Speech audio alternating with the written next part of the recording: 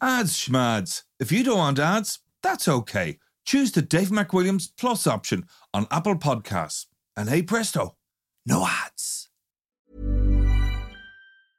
A lot can happen in 3 years, like a chatbot may be your new best friend. But what won't change? Needing health insurance. United Healthcare Tri-Term Medical Plans, underwritten by Golden Rule Insurance Company, offer flexible, budget-friendly coverage that lasts nearly 3 years in some states. Learn more at uh1.com. Quality sleep is essential. That's why the Sleep Number Smart Bed is designed for your ever-evolving sleep needs. Need a bed that's firmer or softer on either side? Helps you sleep at a comfortable temperature? Sleep Number Smart Beds let you individualize your comfort, so you sleep better together. J.D. Power ranks Sleep Number #1 in customer satisfaction with mattresses purchased in-store. And now, save 50% on the Sleep Number Limited Edition Smart Bed for a limited time. For J.D. Power 2023 award information, visit jdpower.com/awards. Only at a Sleep Number store or sleepnumber.com.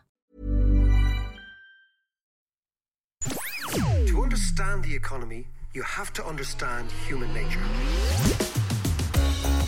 This podcast is powered by Acast. How are you doing there? John and I are discussing Barnbrack. He's just ate, I'd say about half the Barnbrack. He was looking for the ring. Half a pound of butter on it as well. Exactly. He was looking for the ring. He wants to get married again. Do you remember the pea? There was a pea in it. The pea used to break your teeth on it. There was a stick in it. And a rag. And an old oil rag or something from a garage. Awful stuff. This is Barnbrack. If you are Irish, you understand exactly what we're talking about. If you're not Irish, this is one of our many bizarre Halloween holidays. Our Halloween Samhain. Yeah, exactly. And by the way, it's not American. It's an Irish festival. Just so you know that, right? Anyway, now we were discussing that, and we were also discussing John's enduring love of the kebab. Indeed. Persian food. Good Persian food. Harbour kebab in Dunleary, the business. Okay. Yeah. Haven't been locked enough yet to go into. Anyway. So today we are talking part 4 of our Palestinian-Israeli conflict series, trying to give you the economic history, the demography, the politics, the geopolitics, and trying to get a handle on the whole thing.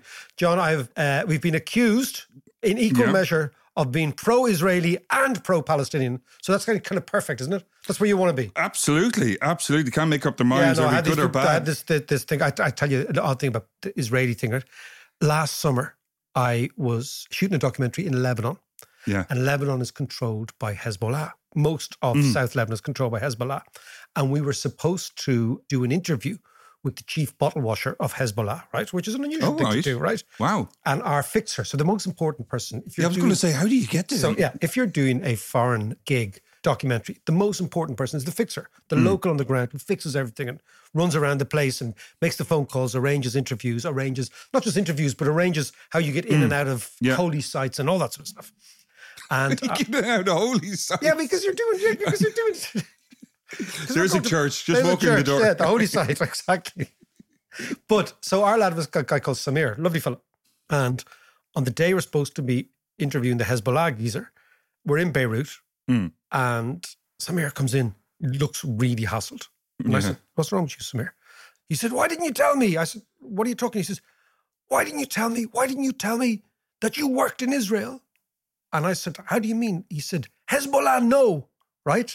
Wow. And I said, I was thinking this is Hezbollah's great insight. The Hezbollah version of Mossad had actually done their tracks on me and figured out who I was and all this. And I said, "Why? Because Hezbollah know, and they've cancelled the interview." And I said, "How do they know?" And he says, "It's in your Wikipedia page." I was thinking, hats off to the intelligence service at Hezbollah. David McWilliams, who is he? Wikipedia. Yeah, because my Wikipedia page, Wikipedia is written by people who either hate you or love you, but it's all mad. It's a big jigsaw of mentalness, right? Anyway, we are going to do part 4, John, right? Yes, indeed. And by the looks of things, we may well do part 5, part 6. Oh, but let's just hope that we finish this at part 4 of the Israeli-Palestinian conflict. Okay, well, just to recap from where we left off in part 3. Part 3, we spoke about basically the period from the 1990s up to the rise of Israel as the kind of tech giant in the world, but more specifically about the Oslo Accord and why the two-state solution didn't work. We also covered the likes of the rise of the extremists on the Arab side and the collapse of the kind of reasonable centre ground in Israeli politics. And hence comes Netanyahu and his... And Hamas on the other side. Yes, yeah. The role of demography in the region, with more or less equal numbers of Israelis and Arabs of about 7 million each, you were saying? The whole, if you take Gaza, the West Bank, Israel proper, you've got about 7 million Arabs and about 7 million Jews. Yeah. And then we spoke about 9/11 and the impact of 9/11 and how the Americans handled 9/11 going into Afghanistan and Iraq and, all that, which basically led to the weakening of America. Yeah, ironically, they ended up being weaker than they were, So now we want to look at what's happening now in more recent years, like the Abraham Accords and kind of these new emerging and nurturing of relationships between the Saudis and Israel and what impact that's going to have on the region. But that might all be for now, given the current conflict. Yeah. So let's talk about now then, Mac. Okay, we'll talk about now, and in typical fashion, we talk about now, but we're going to start 2,000 years ago. Okay. I want to take you to a place called Masada. This story is going to involve King Herod. Right. A bunch of Jewish zealots. Okay. Pablo Escobar. Right. Vespasian. Yeah. Hamas, Gaza, Netanyahu, and all the players, right? Okay. So Masada is the biggest visited tourist site in Israel, okay? It is on a rock in the Judean desert, which is to the south of the West Bank, looking into the Dead Sea. It is a historic, archaeologically fascinating place. On top of this massive rock is a fortification. That fortification was built by Herod in 30 to 40 AD. Right. Just after King Herod, right. Just after Jesus died. Right. Just after Jesus was crucified. King Herod. Why is he building a fortification there? Because the Romans are occupying the area. And Herod is the king of the Judeans and the people from Galilee and that area, right? But he is in effect a Roman gopher there. The Romans have taken over and he's their man doing their bidding. So he'd be like the Lord Lieutenant in Ireland when the English were occupying this place. Yeah. So that's Herod, right? Yeah. Now, side by side with Herod, okay? Herod is trying to negotiate, how do we get the Romans off our back, but how do we keep this a Jewish homeland? La, la, la, la, la. He's trying to figure out the whole thing, right? There are a bunch of geezers, John, called the Scitari or Sciari. Right. And this comes from, these are Jewish zealots, right? Extreme Jewish nationalists who say, Herod, you're far too accepting of the Romans. What we're going to do is we're going to provoke the Romans and we're going to terrorize the Romans into leaving here. And we're going to actually involve ourselves in small-scale atrocities against Romans. Right. Now, why are they called the Scitari? Is because Scitari comes from the Hebrew word sciari for a knife. And this all comes from, all right. You've heard the expression cloak and dagger. Yeah. Cloak and dagger comes from these guys. So what they did was they would go up and they would stab and assassinate Romans with their daggers, their sciari, and then put them under their cloak and disappear into the crowd. So these were the original hitmen. Yeah. And the reason I say hitmen is because the Latin American word for a hitman is sicari. Right. For a hitman. And who was a hitman? Pablo Escobar. He started his life before Narcos as a sicari. Right? Right? That's brilliant. So, Yeah, so the sicari were this splinter group, which were an extreme Jewish nationalist group that wanted to provoke the Romans into a counteroffensive that would be so unbelievably disastrous for the Jews that the Jews would rise up and they would defeat the Romans. Right? So that was the tactic, which is a classic independent struggle, terrorist, counterinsurgency, whatever you want to call it, right? Yeah. The Romans, eventually, the reason Israelis go to Masada is Masada was the site of the mass suicide of the last 960 Sicaris, right? Where they threw themselves off the cliff of Masada rather than be captured by the Romans. But why did they do that? How did that come about? So they provoked the Romans in the same way as all freedom fighters, terrorists, whatever you want to call them, depending on which side of the fence you are. Vespasian is sitting in Rome, right? So Vespasian's the first emperor of the Flavian dynasty. Right. And he takes over from the Claudian dynasty, Augustus and all those sort of geezers, right? They were basically the family of Julius Caesar. Okay, yeah. They end up being corrupted, the last one of which, of course, is Nero. We all know the guy who was playing the lyre at the geezer. So Vespasian is a man of action. In 70 AD, he says, all right, screw this. These uppity Jews down in Judea and Galilee, they're annoying me so much. They've also got this kind of Jesus Christ sort of Messiah character. They've got the Sciaris. They've got all sorts of things. We're going to go in once and for all and sort them out. Yeah. So they basically, in effect, carpet bomb the area, right? Yeah. And interestingly, John, Vespasian also starts the Colosseum. What does he pay for the Colosseum with? The gold they robbed from the Jews when they destroyed the temple in Jerusalem in 70 AD. Yes, okay. The last hideout of the Jews was Masada. After the Romans had conquered Jerusalem, they eventually go, and rather than captured, they martyr themselves, right? Now, this has become now the holy of holy of Israelis. And if you go on holidays there, or if you find yourself there, they'll all advise, go to Masada, right? Yeah. It's all about martyrdom, John. It's all about the cult of death, the cult of martyrdom. Who is remembered? Not the average Jewish resistance person who ends up getting destroyed and getting kicked out, and that's the beginning of the Jewish diaspora, is AD 70. It's these guys. So it's the myth of martyrdom. And that now is exactly what's happening with Hamas. Exactly the same story is playing out. So Hamas know they can't win in Gaza, but they know if they're martyred that they will actually live forever in the consciousness of the resistance movements of Palestine. Is this just a religious idea, or is this, more cultural? No, John, this is really cultural, right? And this is called eschatology, right? And eschatology is a cultural, a scientific, a sociological, a historic vein of thought about the kind of death cult, right? Now you can actually, Porrick Pierce had this, right? The blood sacrifice. Right. The end of the world, the sort of, we are going to a clash of civilizations. This is the end of the world. We are going to be martyred. And this is very, very present in a lot of course, Palestinian thinking, Arab thinking with the martyrdom, the suicide bombers, but also the settlers in Israel have the same view, which is like God gave us the land and you can't take the land away from us because it's our land and God gave it to us.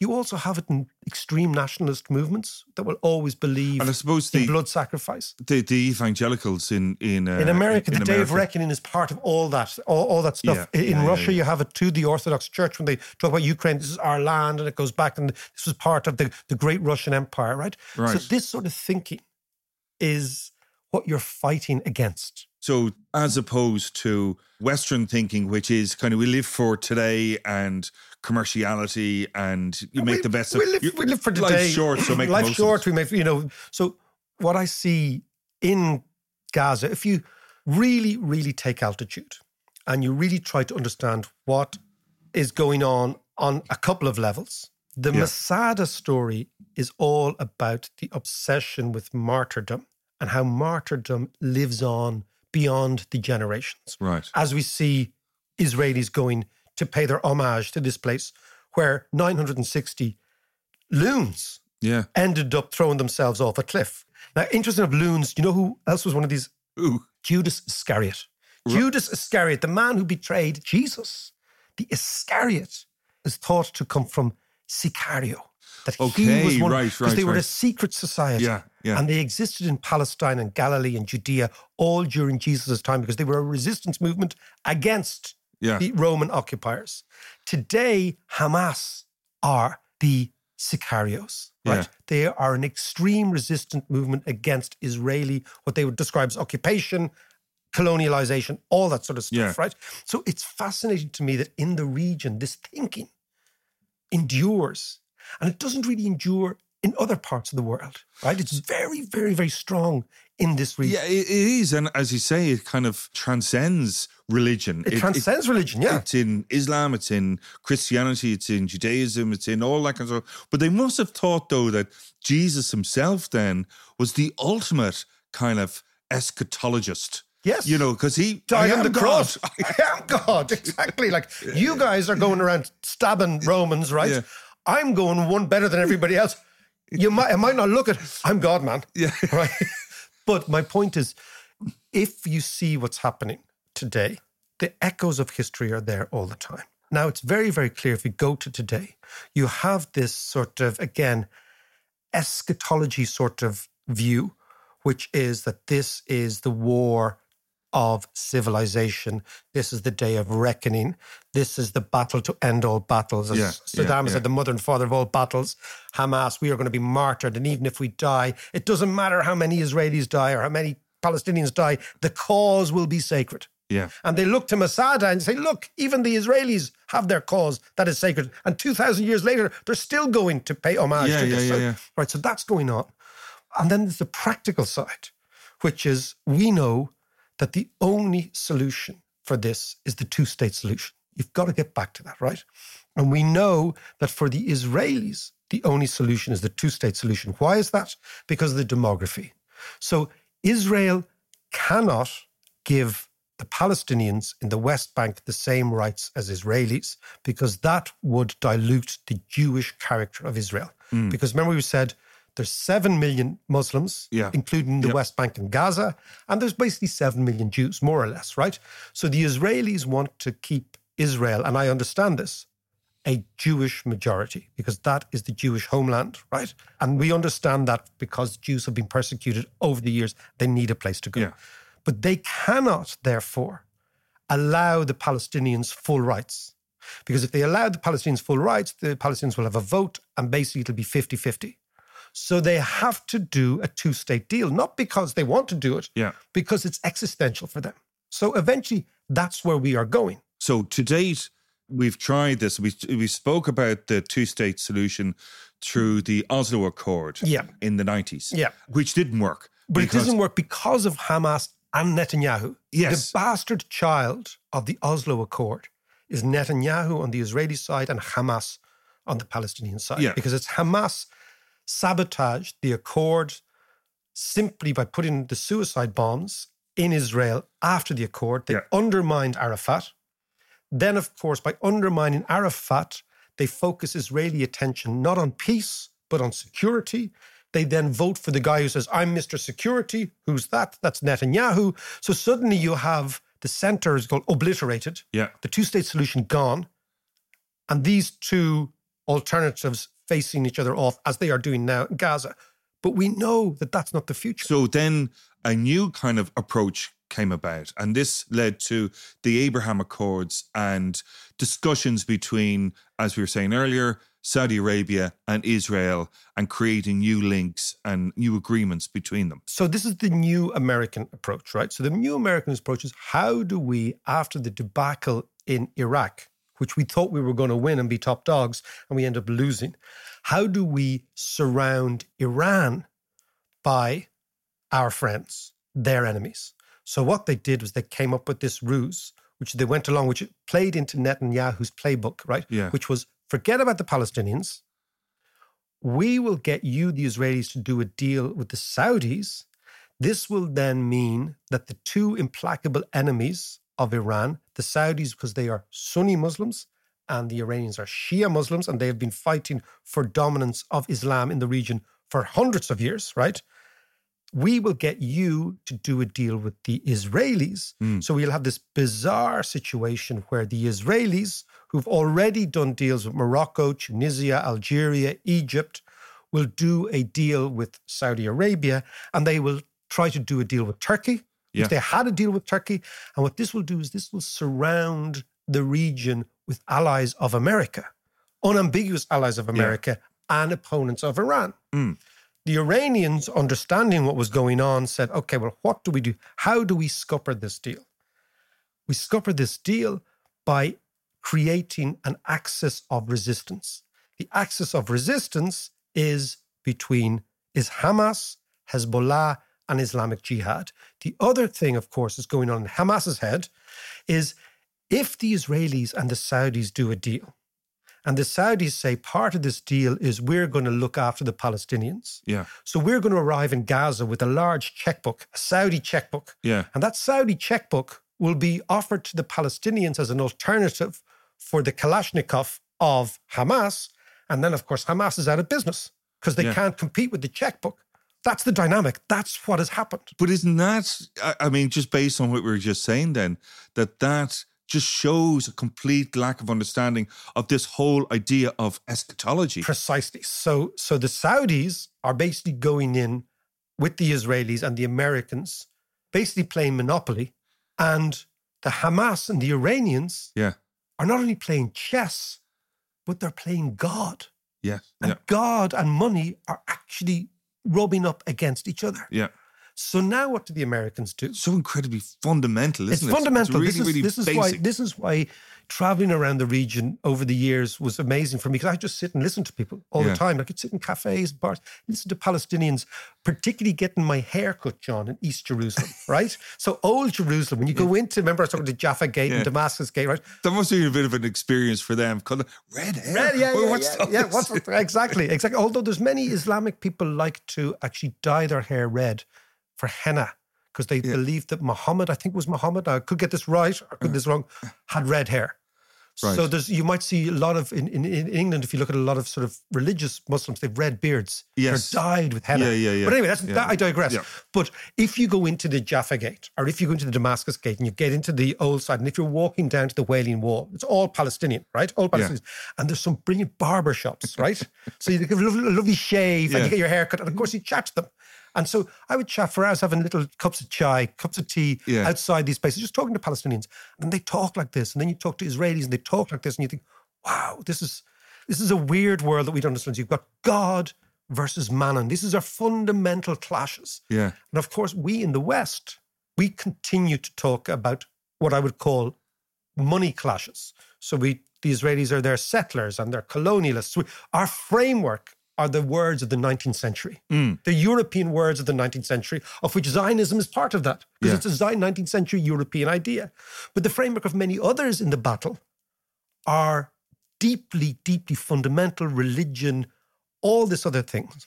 And this is what you're seeing. But now there's one other really critical layer to this, which is what has happened in the last 3 weeks worldwide. Yeah. Which is this massive pro-Palestinian movement you've seen all around the West, right? This, then, is something that is welcomed incredibly warmly in Beijing and in the Kremlin. And that's the other layer we're going to talk about after the break. Okay.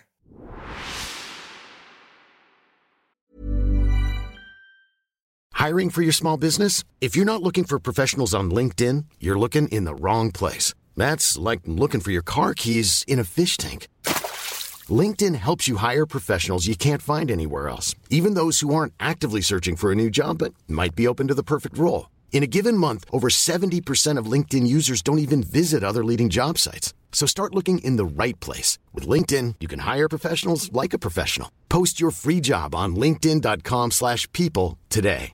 Quality sleep is essential. That's why the Sleep Number Smart Bed is designed for your ever-evolving sleep needs. Need a bed that's firmer or softer on either side? Helps you sleep at a comfortable temperature? Sleep Number Smart Beds let you individualize your comfort, so you sleep better together. J.D. Power ranks Sleep Number #1 in customer satisfaction with mattresses purchased in-store. And now, save 50% on the Sleep Number Limited Edition Smart Bed for a limited time. For J.D. Power 2023 award information, visit jdpower.com/awards. Only at a Sleep Number store or sleepnumber.com. Since 2013, Bombas has donated over 100 million socks, underwear, and T-shirts to those facing homelessness.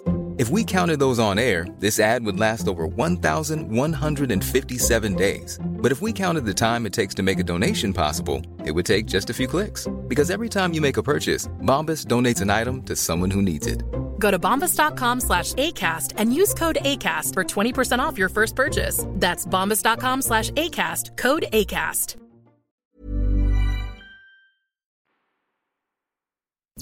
Mac, a number of weeks ago, actually months ago now at this stage, I don't know, I lose track of time, but we had Vikas Nath on. Yes. And he was speaking about the rise of India and all the rest. I know India's not part of this discussion, but he was describing a shift in the Middle East, like Saudi Arabia and all the Gulf states, from a Western view to an Eastern yeah. view and looking towards Beijing there as the future. And look at, I suppose, towards India as well. Well, I mean, two things here. One of the things, if you've ever flown to Dubai from Ireland, what you'd be amazed is the plane is full of Indians. Yeah. Right? Yeah. So basically what you realize is that Dubai and the region is the access point from Asia to Europe. Yes. Yeah. And it's very Asian. It's very Asian. The other thing is, don't think the Indians are not in this fight. The Indians are the only mates the Israelis have.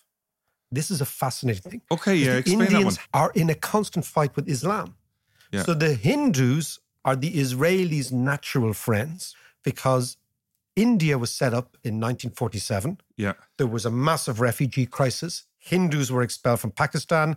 Muslims were expelled from India. There's now a massive Muslim, one of the biggest Muslim populations in the world is Indian, right? Yeah. But the Hindus are totally pro-Israeli because they see in Hamas and the Palestinians, they see Pakistan. Yeah. They see Islam. So don't think they're not in the fight. They're in the fight. This is why it all is fascinating. Everybody's got a sort of a dog in the fight one way or the other. But the people who are sitting loving this, of course, are the Chinese and the Russians, right? Putin visited Xi last week. Mm-hmm. This is the 42nd time in 10 years these have met. 42nd time, Wow. right? So there is no way in which we know that Putin would have risked going into Ukraine without some sort of imprimatur by the Chinese. Yeah. There's no way, right? This is when the friendship forever stuff they talked about, right? Now, what China, Russia, Iran, this is an axis against America. They now realize, and this is why I think this war is going to escalate, they now realize that this is the wedge issue they were looking for all the time. And what I say is this is the issue that drives a wedge between the young and the old in the West, between the rich and the poor in the West, between the global South and the West, between everybody and the West. Israel-Palestine, right? We've seen it exploded onto the streets. Yeah. Did we see any concerted mass movement in support of the Ukrainians? No. Do we see it in support of the Uyghurs? No. So what always intrigued me is when Israel-Palestine kicks off, as it does all the time, the West and the left and the West explode, right? So they never did this for the Ukrainians. Yeah, what happens with the Ukraine? right. Nobody went on a concentrate for the Ukrainians. Or a couple of Ukrainians did, right? Yeah. But nobody else, right? Nobody galvanized university departments. No academics were deploying words like fascists and settlers and colonists and imperialists, right? This is the wedge issue. And the Chinese and the Russians realize, and the Iranians, that this is the issue that will destroy the West. Because this is the one that divides the West. This is the one, look at what happened in the European Union. European Union, full scale behind Ukraine on the official level, right? Yeah. Now, France has a very different view to Germany. Belgium's got a very, very different view to Ireland. Spain has got a different view to Italy on Israel-Palestine.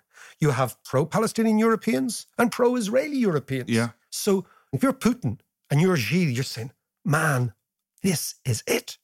This is the issue that we can destroy the Americans with and never raise a finger. So how do they do that? How do they... So they use leverage Iran. this? So basically they use Iran and Iran uses Hezbollah, uses Islamic Jihad and uses, of course, Hamas. Yeah. Now, it's not always Iran. Qatar is in there, but in general, it is the Iranians doing the training. So what the Kremlin and Beijing can do, they say, now we have the issue and we're going to fuck the Americans on this issue because this is the one issue that we now know in the last 3 weeks is destroying the coherence of the West, which we can't stand. And the West goes from Australia, Japan, Canada, the United States, Europe, okay? And large parts or some parts of Latin America. Yeah. But increasingly not so much, right? This is the enemy for them. And they have been trying to figure out where can we really, really destroy the West without attacking them? Israel. And this is where the Americans are stuck in a trap. So what does this look like then? So there's a thing in chess, right, called Zugzwang, okay? Now you're making this up. No, I'm not. Zugzwang is what happens in chess where no matter what move you make, you lose. But you have to make the move. Right. Is that like checkmate? No, it's different to checkmate because checkmate you can't really move. Right. This one you can move You can get out of it, but any move you make makes your situation a little bit worse. Okay. Now, very, very German, Zugzwang. Yeah. It's a good word as well, isn't it? It is. Okay. America and Israel are caught in that now. Because the Israelis, I can feel from talking to Israeli friends who are not radical, who cannot stand Netanyahu, but they have been radicalized by this attack on the 7th of October, right? They do not see the equivalence because they are blinded by rage, they are blinded by humiliation. This is a massive humiliation for the Israelis. This is a huge shock for them. Yeah. A massive shock because they depended I remember that La La Land I was explaining, the La La Land of living in Florida with the reservations. Yeah. That was all based on the absolute certainty that their army was better than everybody else. Yeah. And their technology was better than everybody. Technology, yeah, that was and now they realize that Hamas not only outsmarted their technology, but Hamas got into Israel not by using technology, by using bulldozers. 20th century technology. Yeah. So now the Israelis are completely shocked. So they can't see straight at all. But they do understand that they're trapped because they understand that Iran can, in the next couple of weeks, escalate this by signaling to Hezbollah to start in the north of Israel. Yeah. So you have a war in Gaza, you have Hezbollah war in the north of Israel, and you have a third intifada in the West Bank. Israelis can't cope with that. That's a three-front war. Absolutely. And as you said before, that's their absolute nightmare. But if Hamas can launch 5,000 rockets in a 24-hour period, wherever they got them from. They got them from Iran. Yes, but Hezbollah have got much more. Would have much more because they weren't as penned in as the Gaza Strip. Yeah, and of course in the Intifada you have the average Palestinian. So this is the trap that Iran has sprung for the Israelis. And the Israelis, with their arrogance and their naivety, that strange combination of victimhood and arrogance, in the last, we go back to the last 10 years of Netanyahu, couldn't see what was going on. Yeah. They said, don't worry, we'll do a deal with the Saudis. That'll keep most Arabs on side. We'll get some money from the Saudis. That'll keep the Gazans on side. Yeah. We can behave really badly in the West Bank because you know what? The Arabs are doing deals with us. Iran, we seem to have knocked them in the head. We've got them figured out. Hezbollah, yes, we're a bit worried about them, but again, they're more worried about us. Yeah. So it was that great combination of sort of naivety, arrogance, misunderstanding of the situation. Now they're caught in a trap. Yeah. And the trap has been sprung not just by Hamas, but also by their own brutal occupation of the West Bank. Yeah. Right? So it's all coming home to roost for them. And now they are sitting there and the Americans, the Biden Americans, right, realize they're also in a trap because the wedge has been driven between the official establishment of all Western countries and the street, so to speak, the Western street, which are the kids and the students and everybody saying Israel is the issue. And Putin, having almost lost in Ukraine, and Xi, with their 42 meetings in the last 10 years, they weren't talking about do you think Panathinaikos should have beaten West Brom or West Ham the other night, right? They were talking strategy. And now it's all playing out. And the Americans, from having been still the dominant player, are now completely on the back foot because they are trapped. It's like Masada. We're going back 2,000 years. You've got martyrdom on one side. You've got a coalition on the other side. You've got an axis against the Americans. And right in the middle, you've got the Israelis who know they need a two-state solution, but they're so blinded by rage at the moment that what they're trying to do, I think tactically, is be as unbelievably murderous in Gaza as possible, to destroy whatever they can of Hamas as possible, because they know that they don't have time on their side, right? At the moment, the wedge has been driven between, for example, Western European and American governments and students and young people and radicals and socialists and also people who think this is just wrong. Yeah. Right? This is just wrong, okay? Just on a basic human rights level. Wait until the Arabs flip, right? And the Arabs will flip at some stage because the longer the Israelis are in Gaza, the longer the protests are going on, and the less latitude the Arab regimes have to think everything's fine.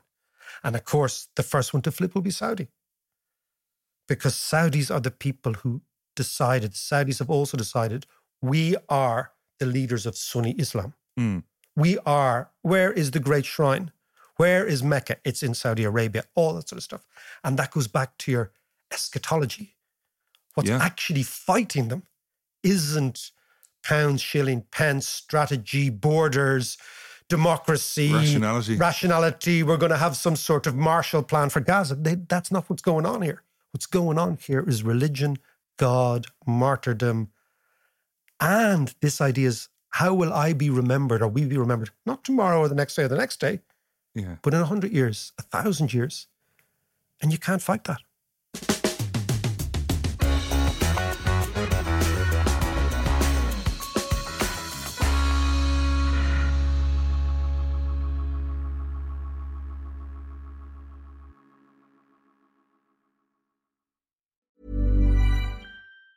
Planning for your next trip? Elevate your travel style with Quince. Quince has all the jet-setting essentials you'll want for your next getaway, like European linen, premium luggage options, buttery soft Italian leather bags, and so much more. And it's all priced at 50 to 80% less than similar brands. Plus, Quince only works with factories that use safe and ethical manufacturing practices. Pack your bags with high-quality essentials you'll be wearing for vacations to come with Quince. Go to quince.com/trip for free shipping and 365-day returns. Hi, I'm Daniel, founder of Pretty Litter. Did you know cats tend to hide symptoms of sickness and pain? I learned this the hard way after losing my cat, Gingy. So I created Pretty Litter, a health monitoring litter that helps detect early signs of illness by changing colors, saving you money and potentially your cat's life. Pretty Litter is veterinarian developed, and it's the easiest way to keep tabs on your fur baby's health right at home. Go to prettylitter.com and use code ACAST for 20% off your first order and a free cat toy. Terms and conditions apply. See site for details.